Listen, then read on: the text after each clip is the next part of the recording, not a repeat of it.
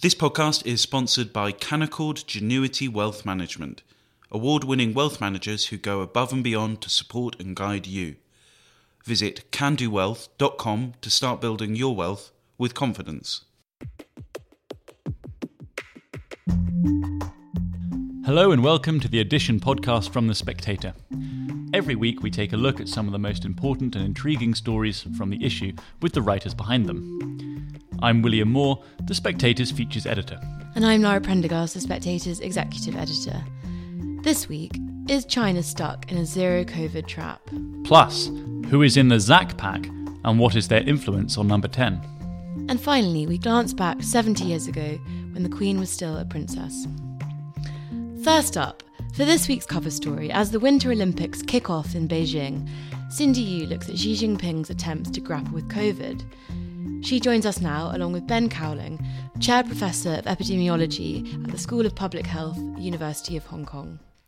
Cindy, you write our cover story this week on China's zero-COVID policy, and you say that China seems to have got stuck in this zero-COVID trap.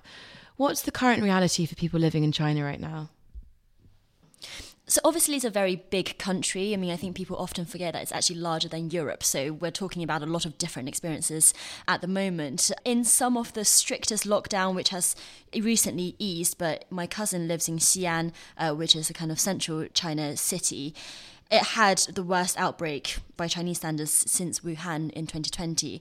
And at that stage, people couldn't even leave their flats to go shopping. So they literally had government rations being delivered to the door, which obviously caused its own problems. Now, on the other side of the country, in somewhere like Nanjing, which the rest of my family live in, there's no COVID there at the moment. So life is pretty much as usual, but on the other end, what usual means is living by health code, which is a smartphone app, which is a bit like a COVID pass. If you're green, you can go to public places. If you're amber or red, you can't. And the way they determine that is through your location data and whether or not you've been to somewhere like Xi'an, for example. And then there's like a gamut of different restrictions in between. So experiences really, really very much differ.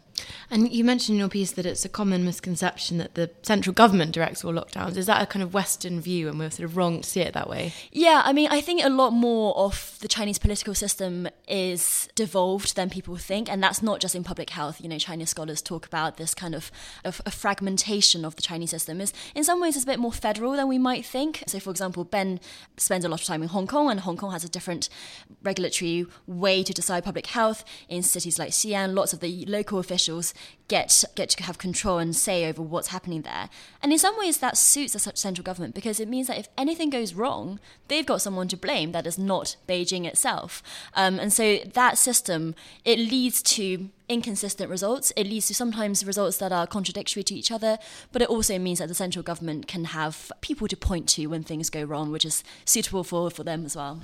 Ben, I'd like to ask you about what things are like in Hong Kong. At the end of last month, the Hong Kong government had to clarify that having the opinion that it might be best to live with COVID is not a breach of the national security law. But a government spokesman also said that dynamic zero COVID is the best way forward for Hong Kong. So does the city have to walk a fine line, do you think, between trying to open up but also not upsetting Beijing? Yeah, I think certainly in Hong Kong there's a lot of attraction to the zero COVID approach. If Hong Kong could consistently stay with zero local cases, there's a possibility to have quarantine-free travel to and from the mainland. Before the pandemic, there were hundreds of thousands of people crossing that border every day, and now it's only a trickle. So there's enormous business advantages. A lot of people have family in the mainland. So the government's really very keen to have the zero COVID policy, to have it working. But at the moment, we're having an outbreak of Omicron and also an outbreak of Delta in the community, which are going to be tough to control. And the government's still talking about how we're going to get back to zero, but not for a while, I guess, unfortunately, because as opposed to in the mainland where outbreaks have been controlled pretty quickly in general. I think Xi'an was the longest and the most difficult to control. In Hong Kong, we're going to have trouble stopping this current outbreak because the measures we have available in Hong Kong are maybe not as stringent and comprehensive as in mainland cities. Even if you kill the hamsters, which are the latest culprits, aren't they, Ben? Well, that was a very interesting story. So we had a case detected in a lady who works in a pet shop, and then they tested the animals in the pet shop and found there was also COVID in a hamster. And then they started thinking maybe there could be a hamster-related outbreak. Initially, it seemed a bit far-fetched, but then they did find COVID in other hamsters. They did find other cases linked to the pet shop, including people who'd bought hamsters. And there was a genetic change in the Delta variant infection that they think may have been linked to the infection passing through hamsters. So maybe a human in the Netherlands transmitted to a hamster. The hamster was shipped over to Hong Kong, and then it started this outbreak. And the government asked people to hand back hamsters that had been bought before Christmas, sometimes as Christmas gifts for children, asking them to hand back the hamsters to be humanely managed. And of course, the newspapers all show children crying about their hamster being given back and what was going to happen to it. And it was all strange. But it's fascinating because I think in other parts of the world, it wouldn't even be looked into. But in Hong Kong, we did find that this is a potential route, albeit unlikely. Cindy, how is the zero COVID policy seen within China? I mean, there must be lots of Chinese people, presumably middle-class people, who've kind of got used to the idea that they can travel. And how do they see it as the rest of the world opens up, that they're not really able to, or not with much ease, able to kind of engage with the rest of the world? So for obvious reasons, public opinion polling doesn't come by very frequently in China. So anything I say coming up will be, based on my anecdotal evidence, and it's always hard to generalize about such a large country. But from what I've seen is that actually, my family and friends who are normally quite cosmopolitan, go to Europe every other year and that sort of stuff, they don't really care about leaving the country. Part of the reason I think is this, what I call in the piece, this kind of cultural hypochondria, where people are kind of health obsessed anyway and terrified of being infected. And I wonder if Ben is seeing a similar thing in Hong Kong as well. But also partly it's because state media has portrayed the rest of the world as a sort of COVID hell. So you don't have a desire to go into the COVID hell, really. So for me as a diaspora in London, I really wish the country would open back up again because I haven't been to China since 2019. But it doesn't seem like there's much of a clamour inside. Although there does seem to be more of fatigue with lockdown, which we haven't seen before. So, for example, there's this border town called Ruili, which is near Myanmar, and it's in its 5th lockdown. And people there mainly lived by the informal economy, border trade, both of which are not really possible under lockdowns. And so they are really struggling financially. And you see on social media this anger bubbling over, which is really fascinating to note. And one of the most interesting lines, I think, in your piece is where you talk to your family and sort of assess their response to what's going on in the West, and you say there's this clash between the Confucian and the Darwinian values. Can you explain what you mean by that and how they see the kind of Western values? Yeah, I'm so amused by this because so often you hear Westerners psychoanalyzing the Chinese through Confucian values, and a lot of the time it's just very stereotypical. It's very surface level or reductive, but what we're seeing here now is that the Chinese are doing the same kind of analysis to the West and reducing the West to this kind of individualistic survival of the fittest kind of society, which we know is not the be-all and end-all of Western society. And by comparison, either whether it's Confucian values or communist values, the collective and the human life is much more important in China. And that's how the Chinese, when they look at what I call the COVID hell, when they look at what's happening outside, that's how they rationalize it, because they're confused how we can just live with COVID.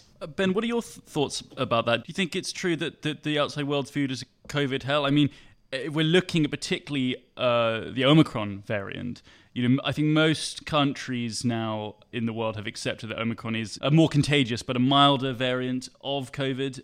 Do you see any signs that the view on the seriousness of COVID is starting to shift within China?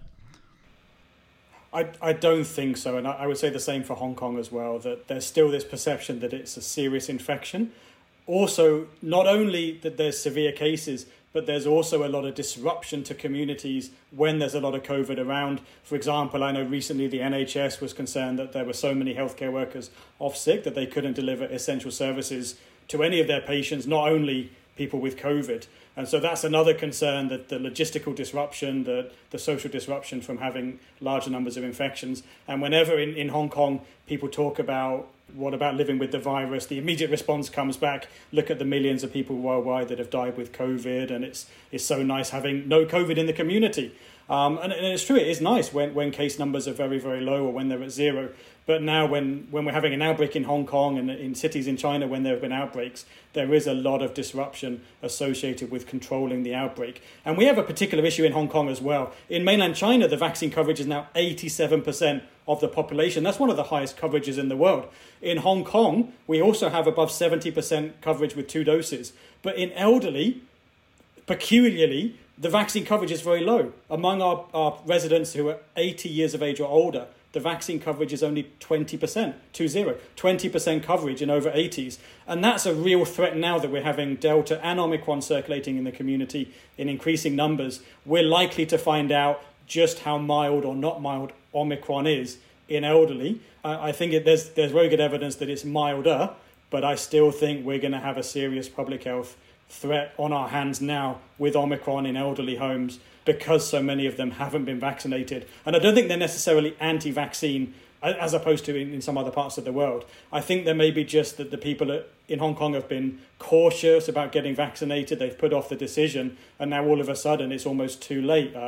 We were doing well with zero COVID, but our luck's run out in the last few weeks. In terms of the vaccines, Cindy makes the point in her piece that China's homemade vaccines, Sinovac, Sinopharm, and so on, they have been shown to be less effective than, let's say, Pfizer and Moderna and other vaccines we use in the West.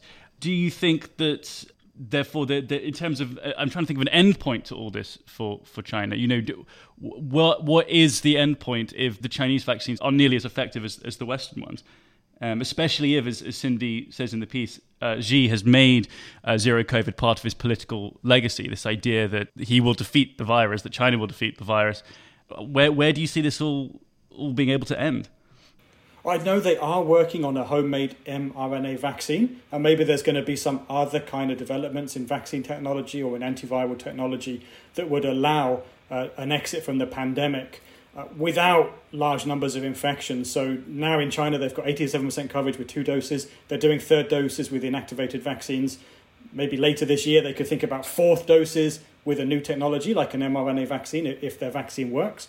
Maybe the following year, they might have other technologies available or antivirals available. And there's also potential changes in the virus. Omicron, we know, is milder, not mild, but milder. And in the future, who knows, the next variant might be even milder. And then I think that would be a great decision then to hold off and to wait out the virus until it somehow evolves into a milder variant. But I don't think that's necessarily what's going to happen. The virus could go the other way as well. The next variant could go back and be a little bit more severe. It's not a requirement for viruses to become milder. Of course, as immunity builds up in humans, the impact of infections will be milder and milder, but the virus itself may not change a lot. So there's a number of things that could happen in the coming year or two that would make a continuation now of the zero COVID approach kind of a rational choice. But at the same time, I think that the difficulty of controlling Omicron, the difficulty also of Delta, which hasn't disappeared, the costs of zero COVID, and the very high vaccine coverage in the mainland mean that to me there's less advantages of zero COVID now than there were maybe a year ago. That now with the vaccine, even if the vaccines are less effective, they're still effective, particularly against severe disease. That's been shown very clearly. So I think there is an argument to think about relaxing the measures sooner rather than later. If you're not going to do it now, what's going to change in a year's time that would make it a more attractive decision then? And is that argument, I suppose it's a question actually for both of you, but is that argument being made in China? I mean, you say there is, Ben says there is an argument, but we've seen in the past, there was a government scientific advisor who suggested that it might be time for China to learn to live with COVID. And he was subjected to quite a nasty online witch hunt against him and was chastised for his comments. So is there an argument actually being made inside China, in public at least, about the need to start changing the policy? Well, the man you're talking about is Zhang Menhong, who is academic at Shanghai Fudan University and one of the state epidemiologists. And you're right, he said last year, we need to start thinking about living with COVID. And the online response, some people supported him, but others triggered basically a plagiarism inquiry into his alma mater, accusing him of plagiarizing his dissertation, which is completely a witch hunt behavior thing to do. Now, he's still around. Nothing serious has happened to him other than online backlash, showing that a lot of people still prefer zero COVID. But there are others who dub him Golden Mouth because they think that he speaks the truth and that he's telling the truth, and that he sometimes just goes off script, I guess, in the same way that Jonathan Van Tam can do sometimes. Like, he's seen as an accessible, personable advisor, but he has stopped talking about living with COVID so much now, probably burnt by his experience last year. And Ben, I know that in Hong Kong there are doctors who are posting on Facebook about this kind of stuff as well. Yeah, there's more dissenting views in Hong Kong than I think in mainland China. But just today, the South China Morning Post, today, the 2nd of February, the South China Morning Post is reporting that Zhong Nanshan, a very famous respiratory physician in Guangzhou, is raising the issue again of what's the end game for the pandemic, because zero COVID won't be there forever. But I think that the sense is still not yet, but at least need to think ahead and plan a little bit ahead. Because anyway, we know that you can't suddenly stop these kind of policies. You need to have an exit plan, which takes months and months and months. I think in Singapore, they're in the middle of that now. They're certainly not near the end of a return to normal. And they've been doing it for 6 months probably. So I think we recognise that we need to have some time for preparing the public, some time for actually implementing an exit plan. And that could take many months. It could take a year. And in Hong Kong, unfortunately, we've had to think a little bit more now, because our hand's been forced in Hong Kong. We've got a lot of cases already, and if we focus too much on the containment measures to try and get back to zero cases, actually we may be missing a chance to do better mitigation, in the sense that actually a priority now should be to vaccinate elderly. And to me, that would be the absolute number one priority, but there hasn't been an enormous push to do that so far in Hong Kong in the last couple of weeks. So the coverage is still very low, unfortunately, and there's increasing numbers of cases. Thank you, Cindy. Thank you, Ben. And if you want to hear more about China, listen to Chinese Whispers, a fortnightly podcast from The Spectator, hosted by Cindy Yu, on Chinese politics and society. Next up, James Hill, the author of The Spectator's Steerpike column, has written about what he calls the Zac Pack. It's a group made up of Zac Goldsmith, Carrie Johnson, and some other highly influential figures in the Westminster corridors. James joins us now, along with Christian Calgi, a senior reporter at Guido Fawkes. James, in The Spectator this week, you talk about this powerful and important group who seem to be shaping Tory policy, and you refer to them as the Zac Pack, which is a reference to Zac Goldsmith. Can you tell us who the key players are in the Zac Pack? Yes, I think that the key thing to stress about this is that it's a number of people in the top of the Conservative Party right now with an interest in the environment, and who tend to have coalesced around Zac during his time as the MP for Richmond.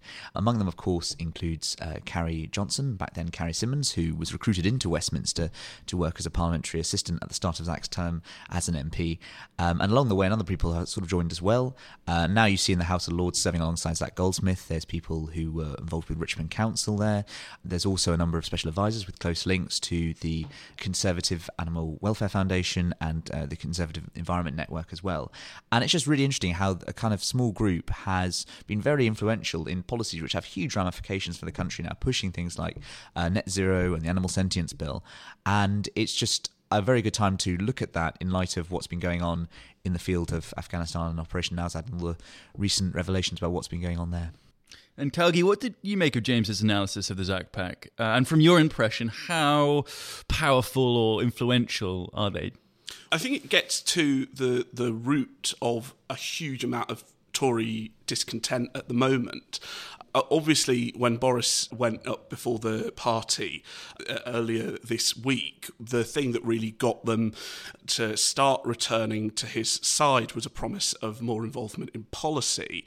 And that is directly linked to what they perceive to be a sort of high and mighty clique, slightly disconnected from the electoral politics that got them elected in the Red Wall and across the country, that is formulating a lot of this policy without consultation. It's quite think tanky, it's very wonkerish, and they're sort of trying to take back control, really, of this group, which does have a major sway over policy, both because of the friendship between Zac and the Boris and the rest of the Tory establishment, and obviously Carrie is a key player in that. James, in your piece, you connect, obviously, Boris's wife, Carrie, and Lord Goldsmith to the Penfarthing evacuation. What seems to be the connection there, and sort of, are they defending themselves over it? Well, Laura, it's really interesting, and I think it sums up the confusion about what went on in those last few weeks in Afghanistan, is that we still don't know who was authorising what and when.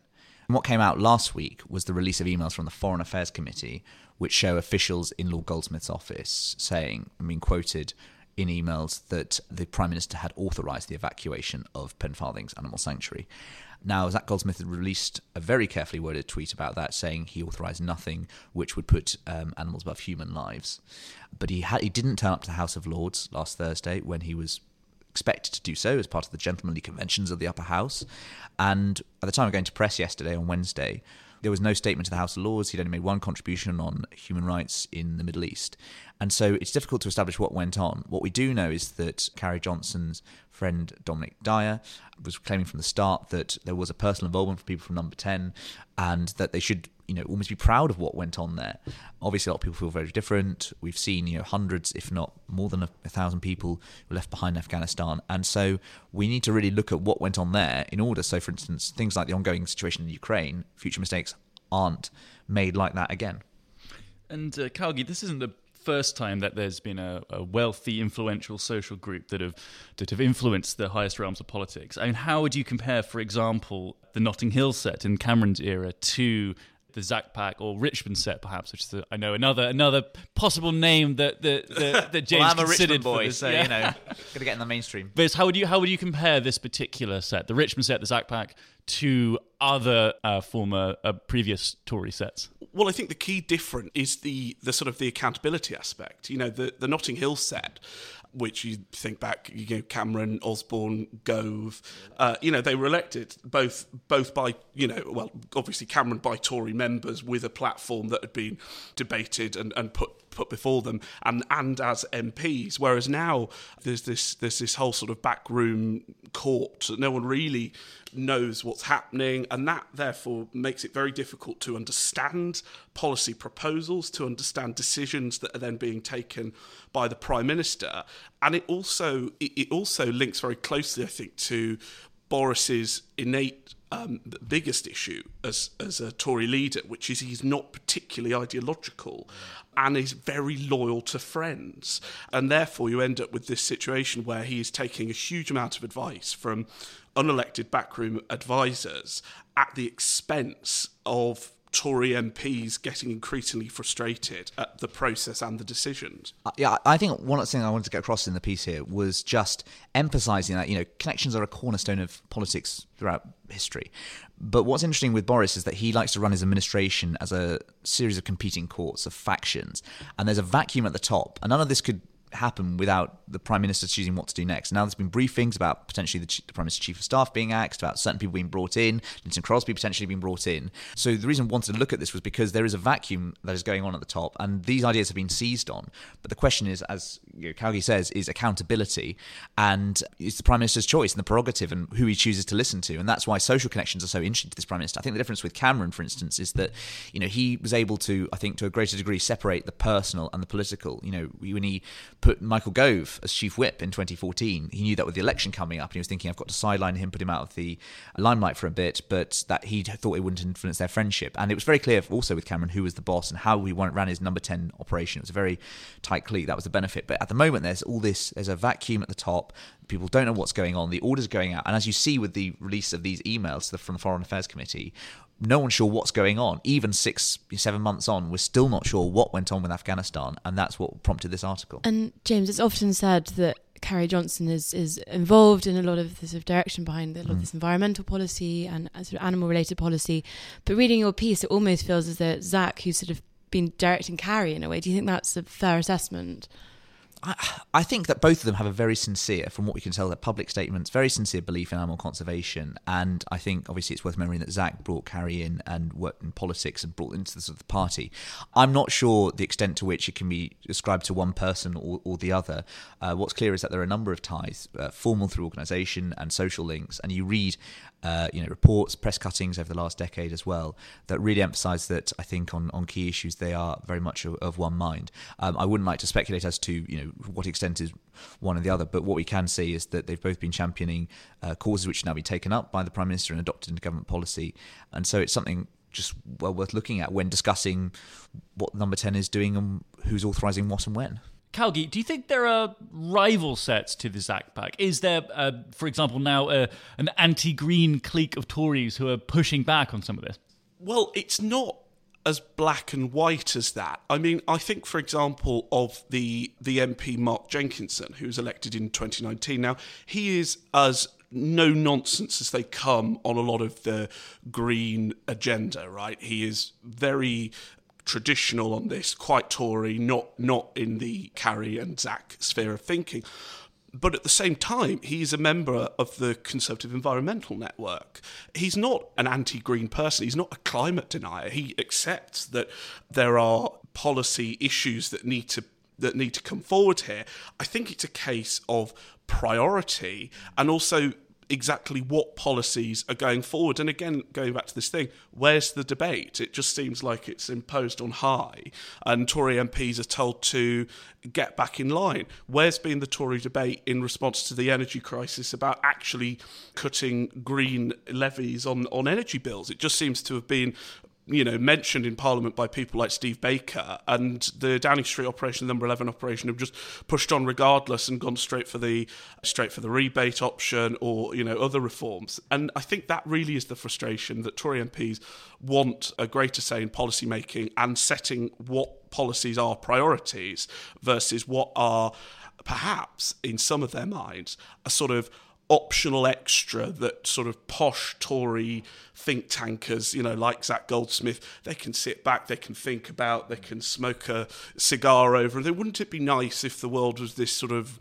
Disneyland sort of, bunny-loving place, when actually, in their minds, there's more day-to-day things to deal with people's livelihoods in their constituencies than they will address. I think it's worth emphasising. I mean, a number of these policies, are popular when you poll them, etc. And it would be wrong to kind of portray it as a sort of, Richmond set, red wall in such black and white terms as you say. But it's worth noting, are these sort of some of these issues first or second tier? When people cast their votes at the ballot boxes, will they be thinking about, for instance, a ban on trail hunting, say, which has been something proposed and laid down last month?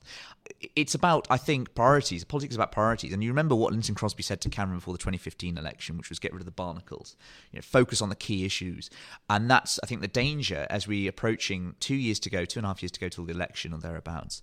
What's going to win these Tories their seats back? And talking to a number of them, they're just concerned that, I mean, some of this stuff, deserves debate, etc. But a lot of the things are quite tricky, like the Animal Sentience Bill, potentially, looking at, lobsters feeling pain, etc. I'm not sure how many votes in the key marginals will be decided by these things. Exactly, lobsters feeling pain. I mean, I imagine the ZAC Pack were also the sort of people to hail a victory when Fortnum and Mason's banned selling foie gras. And you just think, at what point is this relevant to the lives of ordinary people? And can we focus on the issues that actually matter here, rather than, let's be honest, a sort of pet project, if you'll pardon the pun. And just to finish on, we've been hearing obviously recently that Boris is potentially going to start kind of clearing out and have a bit of a kind of changing of the guard. Do you think there are going to be kind of any changes made to the way he runs his government in this kind of court-like way? Well, I mean, it would be changing the habit of a lifetime, wouldn't it? So I'm not too sure how much it's the, good king versus bad advisors. I'm sure there'll be some departures, some new faces brought in. Every Prime Minister demands new toys. Gordon Brown tried it with Stephen Carter. How much it will actually change things, I'm not too sure. But we shall wait and see. I'm not sure that some of the briefings that have been going around about it being, a massive clear out will necessarily come to pass. We all know Boris likes to win round every room he's in, so I'm not sure how much there'll be a dramatic U-turn. I mean, we also know there's one member of the ZAC Pack that definitely isn't going anywhere in any staff reshuffle, so I think that is probably the key player in this. Thank you, Calgi. Thank you, James. And finally, this weekend marks the 70th anniversary of Queen Elizabeth II's ascension to the throne. Graham Viney, author of The Last Hurrah, South Africa and the Royal Tour of 1947, writes in this week's magazine about how Princess Elizabeth was prepared for that moment. He joins us now, along with the royal commentator and biographer Angela Levin, author of Harry, A Biography of a Prince. Graham, you write in The Spectator this week about Princess Elizabeth's formative years which prepared her for the duties of monarchy. Perhaps you could tell our listeners a little bit about her childhood. Was it a happy childhood? extremely happy, and she came from a very happy and nurturing home. Of that there's no doubt. The king had, when he was courting her mother, had visited Glamis Castle and noted what a happy home Lady Strathmore had created there, and they deliberately set out to recreate that, as opposed to his rather stiff and unhappy at Sandringham. Graham, you talk a little bit about the chief influences on the present Queen's life. Can you tell us a bit about who they were? Yeah, well, obviously her parents, her governess, Marion Crawford, Sir Henry Martin, the Vice Provost of Eton. I think the Royal Tour of South Africa was an experience. It was a big influence. It sounds like it's actually quite a perhaps surprisingly small set of people for the early part of her life. Yes, very secluded childhood. That's the truth of the matter. Yes, and made more so by being sort of held up at Windsor during the war. Angela, could you talk a little bit about what you see as the characteristics that Queen Elizabeth inherited from her father? Yes. Okay. Can I just add that I thought the Queen Mary, her grandmother, had a huge influence on her, actually. But I can come back to that later, but really important. The things she got from her father, well, children remember quite small things as well as big things, and he taught her to ride at 3. And we know how much she's loved horses, and that has lasted throughout her life, that passion. He gave her her first corgi when she was 5, and we know she had up to 10 of these corgis. So he had the small things that were very important when you're small, and also the big ones, because it was about having a loving home. It was about being dutiful, and she admired him tremendously because he overcame his shyness. She was a very observant child, and she particularly admired his struggle over his stammer, and that steadfastness has stayed with her throughout her life.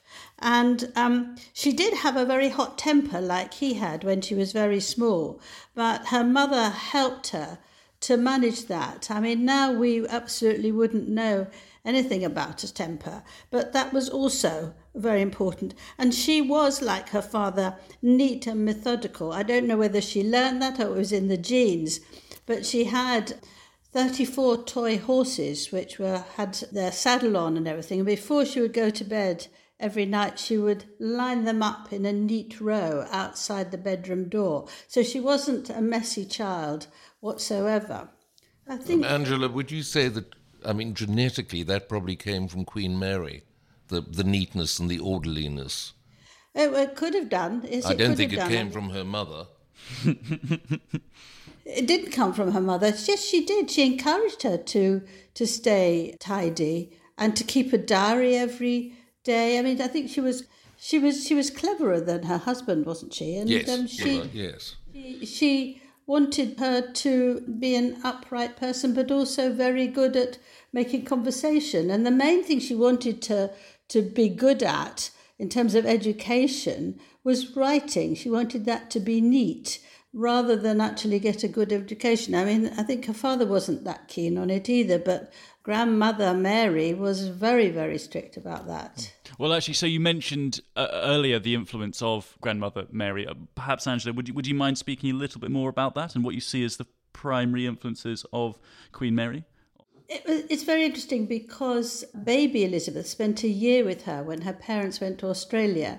Now, I'm not a doctor or a psychologist, but that initial bonding is quite interesting, really.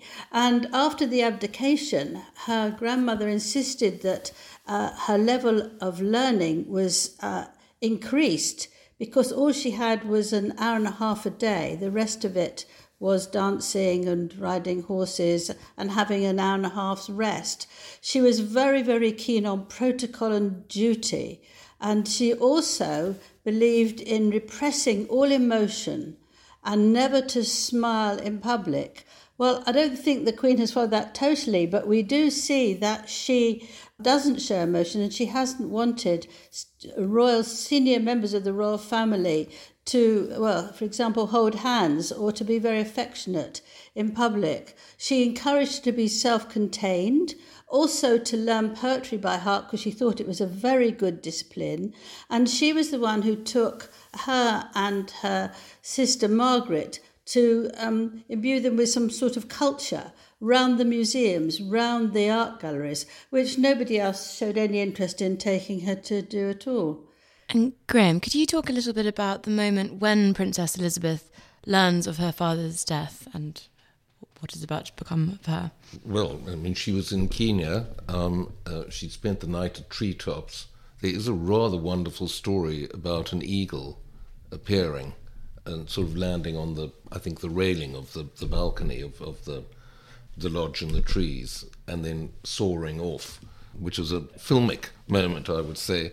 But I think they were back at the little lodge they'd been given by the time the news was actually broken to her. And you write in your... Prince Philip broke the news to her. Everybody else sort of didn't want to, and he did, which he said later was one of the most difficult things of his life. And she then had an hour alone just to think about it and to get a bit of control over herself, I expect. And interestingly enough, a black mourning suit had been forwarded to the next place they were staying, because all senior royals take black with them in case there is some tragedy. And so they had to rush somebody to the airport when she landed to run up the stairs so she could put on a black dress. These things are sort of fascinating when you hear about them much later on. Graham, I'd like to just ask you a bit more about the South African tour, which you write quite a bit about in the piece and also mention at the start of this podcast. And in your piece, you say that, as you see it, in this South African tour, the many strands of the princess's formative years had been conjoined. Could you explain a little to our listeners what you mean? Well, I think it was the first time they were in one of the dominions, so you were discovering that you had a lot more people than you had in your own country, that they were of varied races, and of course the South African situation was fraught. It was a segregated society, it was before apartheid, but the king was anxious to greet all his subjects. But there was a danger for the Afrikaans opposition, which is what Smuts was about to be swamped by, branding him a kafferboetie, which means someone who's too friendly to blacks. So he wasn't even allowed to pin medals or shake hands with black ex-servicemen that he greeted, lest they made political capital. And this went against the grain. It obviously went against the grain for Princess Elizabeth too. There are letters, remarking on this. And Angela, just to finish on it, I wonder if you could talk a little bit about any similarities you see between the relationship between Elizabeth and Charles and how that might kind of affect the next period of succession.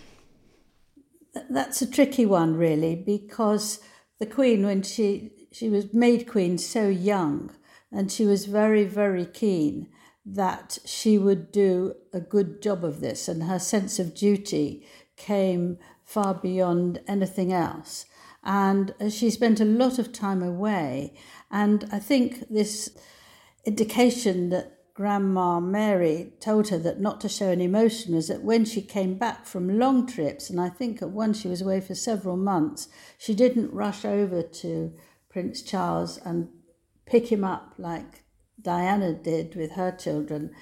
She tapped him on the head and carried on talking. And if you look at the picture closely, you see he was pretty devastated, this little boy.